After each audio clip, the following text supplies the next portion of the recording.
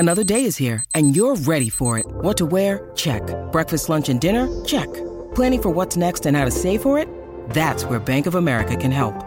For your financial to-dos, Bank of America has experts ready to help get you closer to your goals. Get started at one of our local financial centers or 24/7 in our mobile banking app. Find a location near you at bankofamerica.com/talktous. What would you like the power to do? Mobile banking requires downloading the app and is only available for select devices. Message and data rates may apply. Bank of America N.A., member FDIC.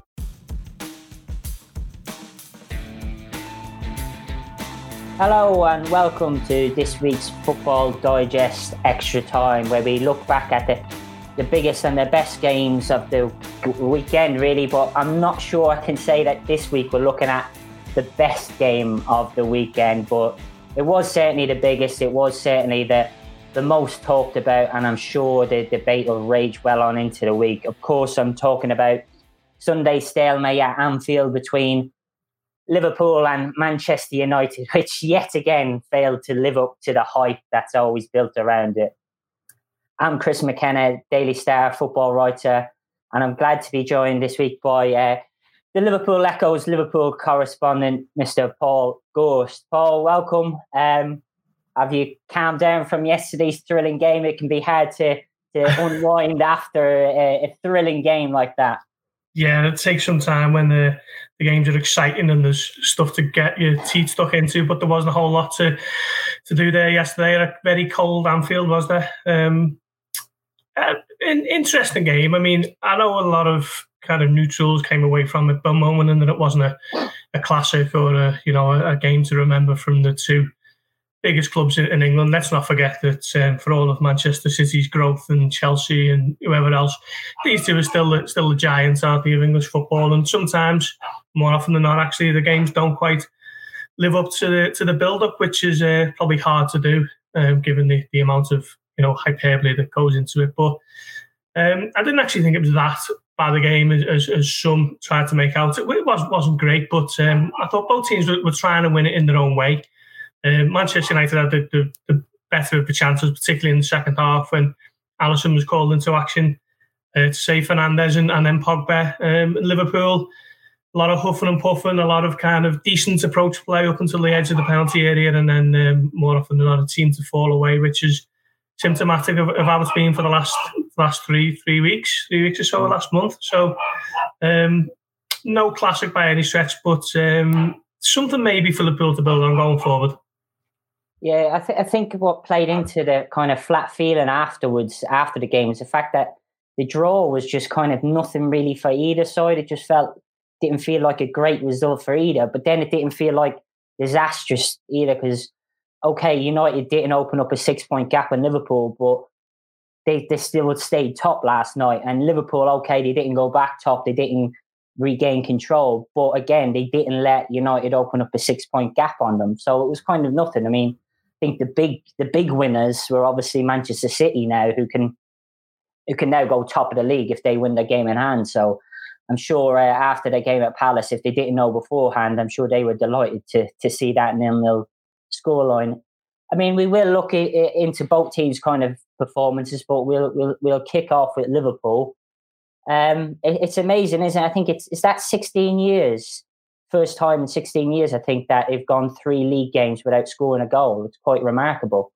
When Virgil van Dijk got injured and Joe Gomez not long after, and we all thought it'd be the other end would be the big problem, and we'd be seeing lots of 5-4s and 4-3s and stuff like that from Liverpool. But it's a strange kind of spell they're in at the minute, isn't it? It is. When you think of Van Dijk and Gomez played in that game at Aston Villa when Liverpool conceded 7, and I think certainly Van Dijk was playing when they played Leeds and they conceded 3. Liverpool, on the face of it, the issues haven't been at the back, have they? Considering Henderson and Fabinho in particular, who I have to say has just been a revelation at centre back. He's kind of almost made that a bit of a non-issue, if you like, but it's more the impact it has on the overall team's balance. I think obviously playing Fabinho out of his natural position is bad enough, but then when you move Henderson further back, just takes out that drive from the midfield, that energy, the ability to kind of get Liverpool up the pitch with the qualities that Henderson has. So I think that has just had a massive knock-on effect, and that is why Liverpool are, or one of the reasons why they're a little bit short of sharpness in front of goal. Roberto Firmino, for me, was well off the boil yesterday. He looked like he turned a massive corner in December when he scored the winner against Tottenham, and then took a classy double against Palace. But since then, he's kind of gone backwards, and at times he was looking a bit scared to shoot. And then when he did, he weren't fired with any kind of conviction. And ultimately, it was fairly easy for Manchester United. I thought Luke Shaw was one of the game's outstanding players. Aaron Wan-Bissaka doesn't give you what Trent Alexander-Arnold is kind of Liverpool counterpart gives you going forward, but I thought defensively he was very solid and kept Mane quiet for large spells. And Harry Maguire and Lindelof were content to sit in the 6-yard box and get blocks in and get interceptions in, and it was all fairly easy for Manchester United. Liverpool, as I say, created to a certain point, but United stood up to it, and they'll be delighted. Liverpool need United to drop points, and they're running out of games for United to do it. Okay, we've still got the second half of the season to come, but going off that first half, the evidence is there that United can grind out wins and pull 3 points out of the bag when they're not at the best, and Liverpool needed to make full use of yesterday's game. So United will definitely be the happier of the two. It's a funny one with Liverpool. It's like they're missing Diogo Jota a lot, aren't they? Because even though he was kind of a surprise signing back in the summer, and one of the things going into the summer, nobody would have said, well, Liverpool needed Diogo Jota. But to me, he seemed to bring something different to that Liverpool attack that maybe teams that have not figured them out, because I think it's very hard to figure out that front three. If they are firing, I still think they're one of the best attacks in Europe.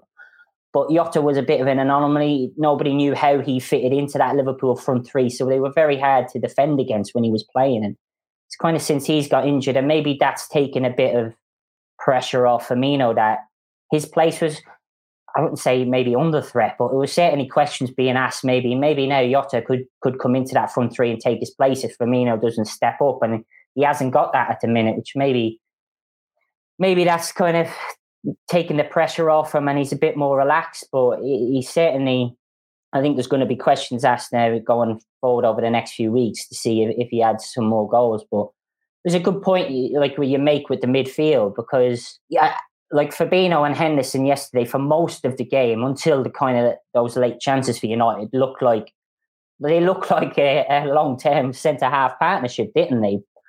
But you miss like what they kind of take out of the midfield, though, don't you? Because Thiago was brilliant at times yesterday. In the first half, I thought some of the passing was outrageous, amazing. But you kind of feel, I think he needs a Henderson or a Fabinho beside him just to kind of let the reins a bit more loose on him, so we can kind of get involved more in the attack and play. Do you think Liverpool are missing that with him in the midfield? That Shaqiri, as good as he was in the first half, maybe doesn't give Thiago that kind of protection defensively. Yeah, 100% agree. I think it was a little bit of a left field formation from Jurgen Klopp, particularly playing in Shaqiri in that role, and the kind of almost like the most advanced midfielder with not much importance given to tracking back and getting your tackles and your interceptions and closing off spaces. He was very much entrusted to go on and play his natural game, and I think that was the fact that he started was a massive kind of signpost from Jurgen Klopp that he knows that Liverpool are struggling for creativity, because that was actually Shaqiri's first start since December 2019 and his first Premier League start of the season. So that to me was just a massive, I know that we're not creating as much and I need to do anything to try and rectify that. And in a normal kind of, if everyone's fit and firing, then Diogo Jota would be the one to kind of come into that. And I completely agree with your points on Firmino. I think kind of his comfort from knowing that Jota's going to be out for the next few weeks has kind of bred a bit of complacency, because Divock Origi's not cutting the mustard at the moment, and Takumi Minamino, although he scored at Palace, has kind of not really shown too much, it has to be said, over the year that he's been at the club. But on the point of the defence, you'd be hard pushed to kind of criticise Henderson and Fabinho in particular for their performances, but they're not defenders, are they? They're not centre-backs. I do think haven't one of. I mean, let's face it, the 2/3 of Liverpool's best midfield. I think most people would argue that maybe Wijnaldum and those two, or Thiago and those two, are Liverpool's best midfield three. So having those two out of position doesn't help anyone. It certainly didn't help at Southampton. And although I thought Thiago was excellent yesterday with some of his passing, as you say, I think if he did have a little bit more solidity next to him in a Fabinho and or a Henderson, I think it really would free him up to go and just pick his passes a little bit more and not be scared to try things that don't come off. There was a couple of passes he played yesterday where he can either play it backwards, he can either play it to the side, or play it maybe a little bit further forward, going wide.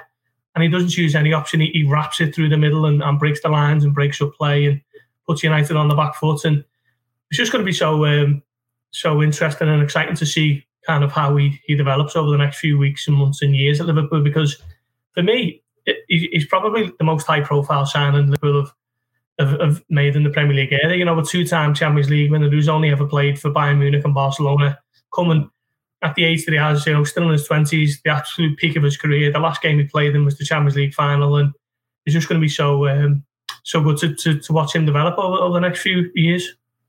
Definitely.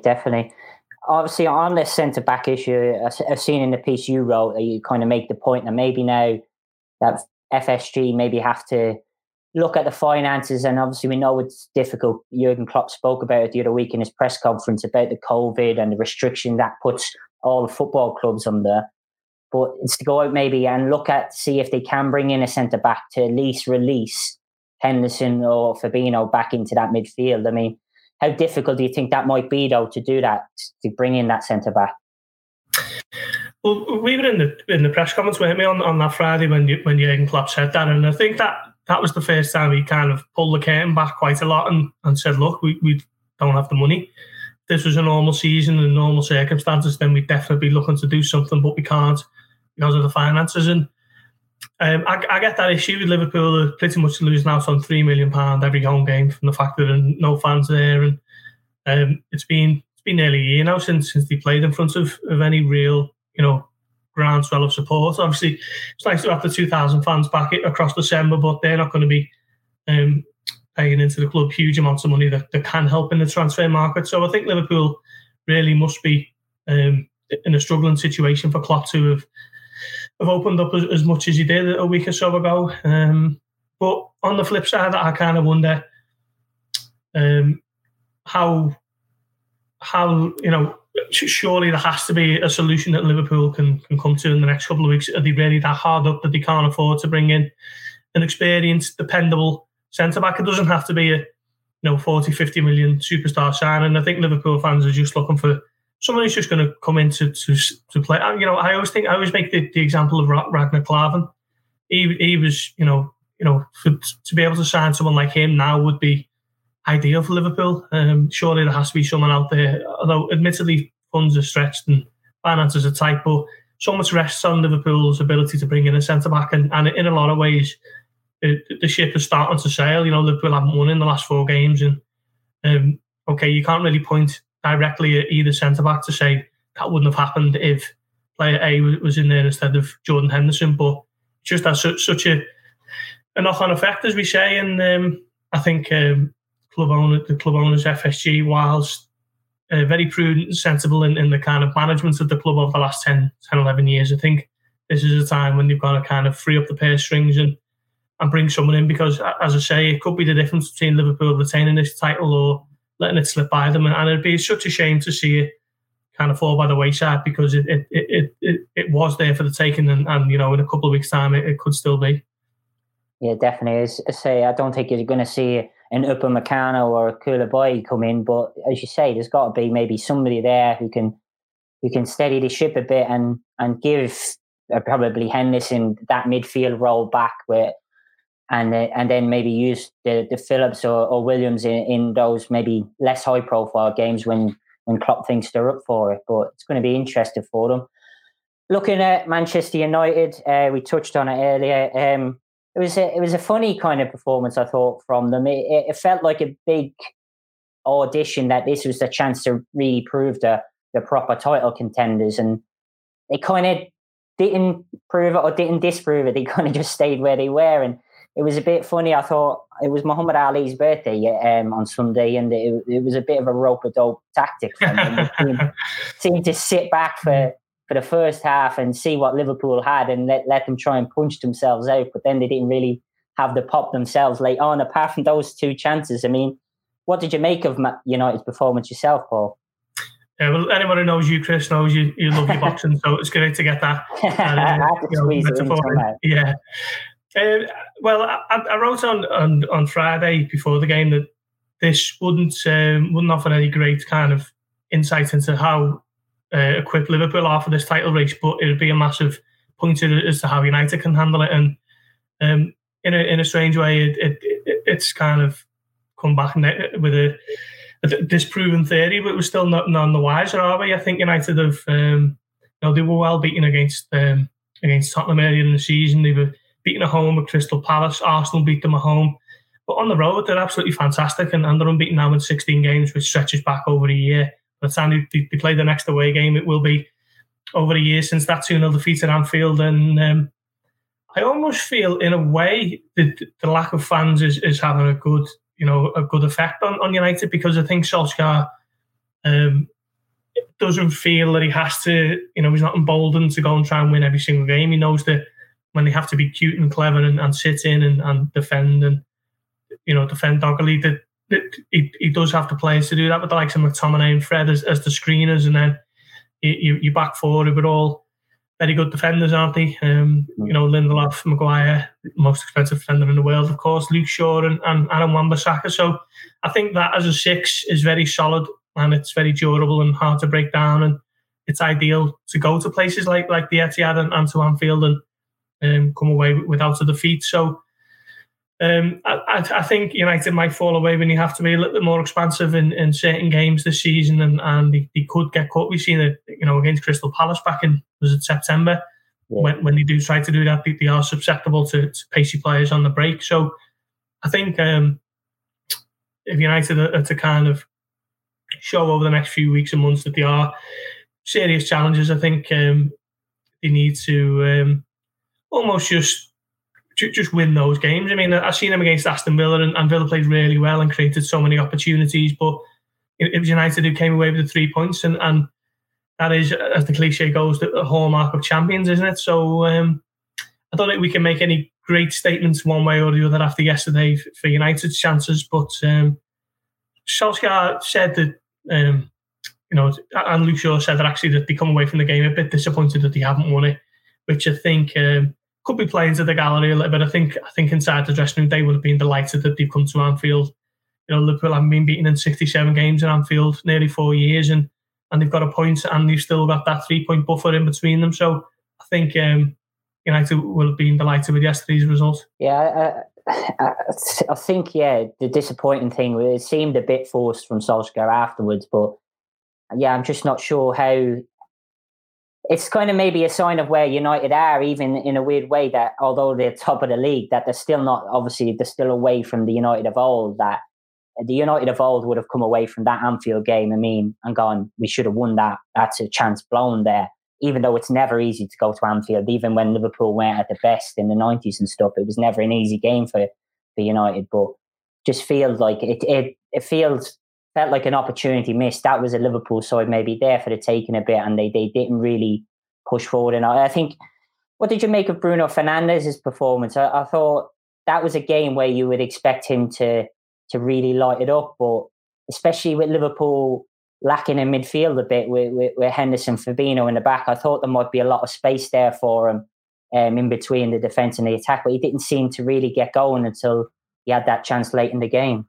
Yeah, I was just about to say that. He didn't really get going, did he? I mean, 1 or 2 passes, his passing range fantastic, isn't it? And he can play those passes either side all day. And in the first half, he tried to get on the ball a little bit, but it was difficult for United to really break and get out. And he didn't really do too much. He come close with the free kick in the first half and was unlucky. Great save from Alisson with his heel. But other than that, I thought he was very much on the periphery. And sometimes you have to accept that with players like that. You know that he can change games in an instant with a moment of quality. And on another day, he could have been a difference maker. He could have been the match winner, couldn't he? So it wasn't his best performance, not the greatest display I've seen him put in since he's been at United this past 12 months. But United have got a top quality player in there, and I almost liken him to the impact that Luis Suarez had at Liverpool 10 years ago. Come in mid-season to a team who were kind of just middling around. Could have been doing a lot better than they were, and he just seems to have galvanised them with his quality and his ability to be the difference maker, and I think he will continue to do that. He obviously scores quite a lot of penalties, but his overall play, if he gets a sighter on goal from 20, 30 yards, he will always, more often than not, it will be on target, and it's just that makes such a difference to teams. It sees teams drop off and they're a little bit worried once he's on the half turn, knowing that he can shoot, and he's a top quality player. I don't think there's any question of that. Another one who was nearly the match winner was Pogba. His kind of selection on the right side seemed a bit strange. It seemed like maybe that Solskjaer knew he had to play him after his performance against Burnley, but he didn't seem to fit into his tactics. But again, as the game progressed, he kind of really came into it, and he nearly won the game in the end for United. Yeah, in the first half, he was obviously stationed on the right, as you say, and I wasn't sure whether he was meant to be on the right of a midfield three or whether he was meant to be on the right wing a little bit further forward. And Andy Robertson was just in acres and acres all the time. And if Firmino uses Robertson rather than shoot wide in the first half, that's a massive opportunity for Liverpool. And I just felt that Robertson was just finding acres of space because Pogba was so reluctant to follow that run, or he was coming in field and Robertson was going up the flank. And it was a strange one, wasn't it? I do agree with you there about, I think Pogba he played so well against Burnley on Tuesday that Solskjaer probably looked at it and thought there's no way that I can leave him out, but where they would fit him in, so let's just stick him on the right and see how it goes. And it didn't really work, but still, because of the quality that he's got, he could quite easily have been the match winner. Again, Alisson with another big save. So from a Manchester United perspective, I wouldn't particularly want to be looking at him, Paul Pogba, that is playing in that position every week, because I don't think it suited them too much. You think they'll be there come there in May? Do you think they'll be in the title race, or do you think they'll fall away?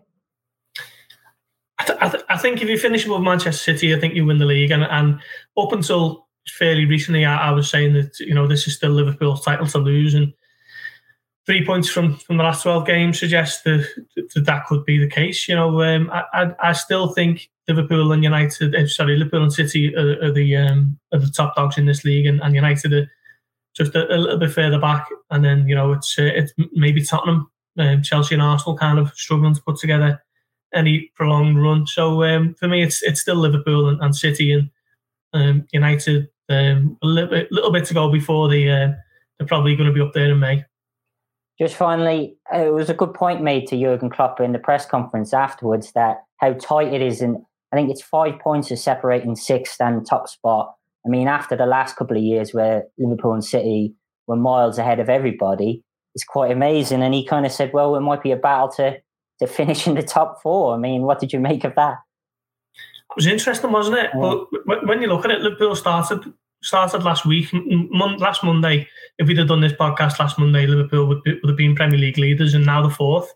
So it just shows you that it can all change so quickly, can't it? And I don't think you can make too many grandiose statements over what's going to happen at the end of the season because of the nature of this particular season. I think this week's huge. City and United play on Wednesday, is it? And then Liverpool against Burnley on Thursday. So, if we were to do this next week, we could be looking at it completely different. And Leicester, I think Leicester are a great side with a top manager in Brendan Rodgers. And Tottenham yesterday, I thought, okay, they were playing, struggling Sheffield United, but that's a big 3 points for them after the month or so that they've had. So it's too difficult to call, isn't it? Really is. And I suppose as a neutral for the first time in a good couple of years, you're looking at it with more than just one or two potential winners.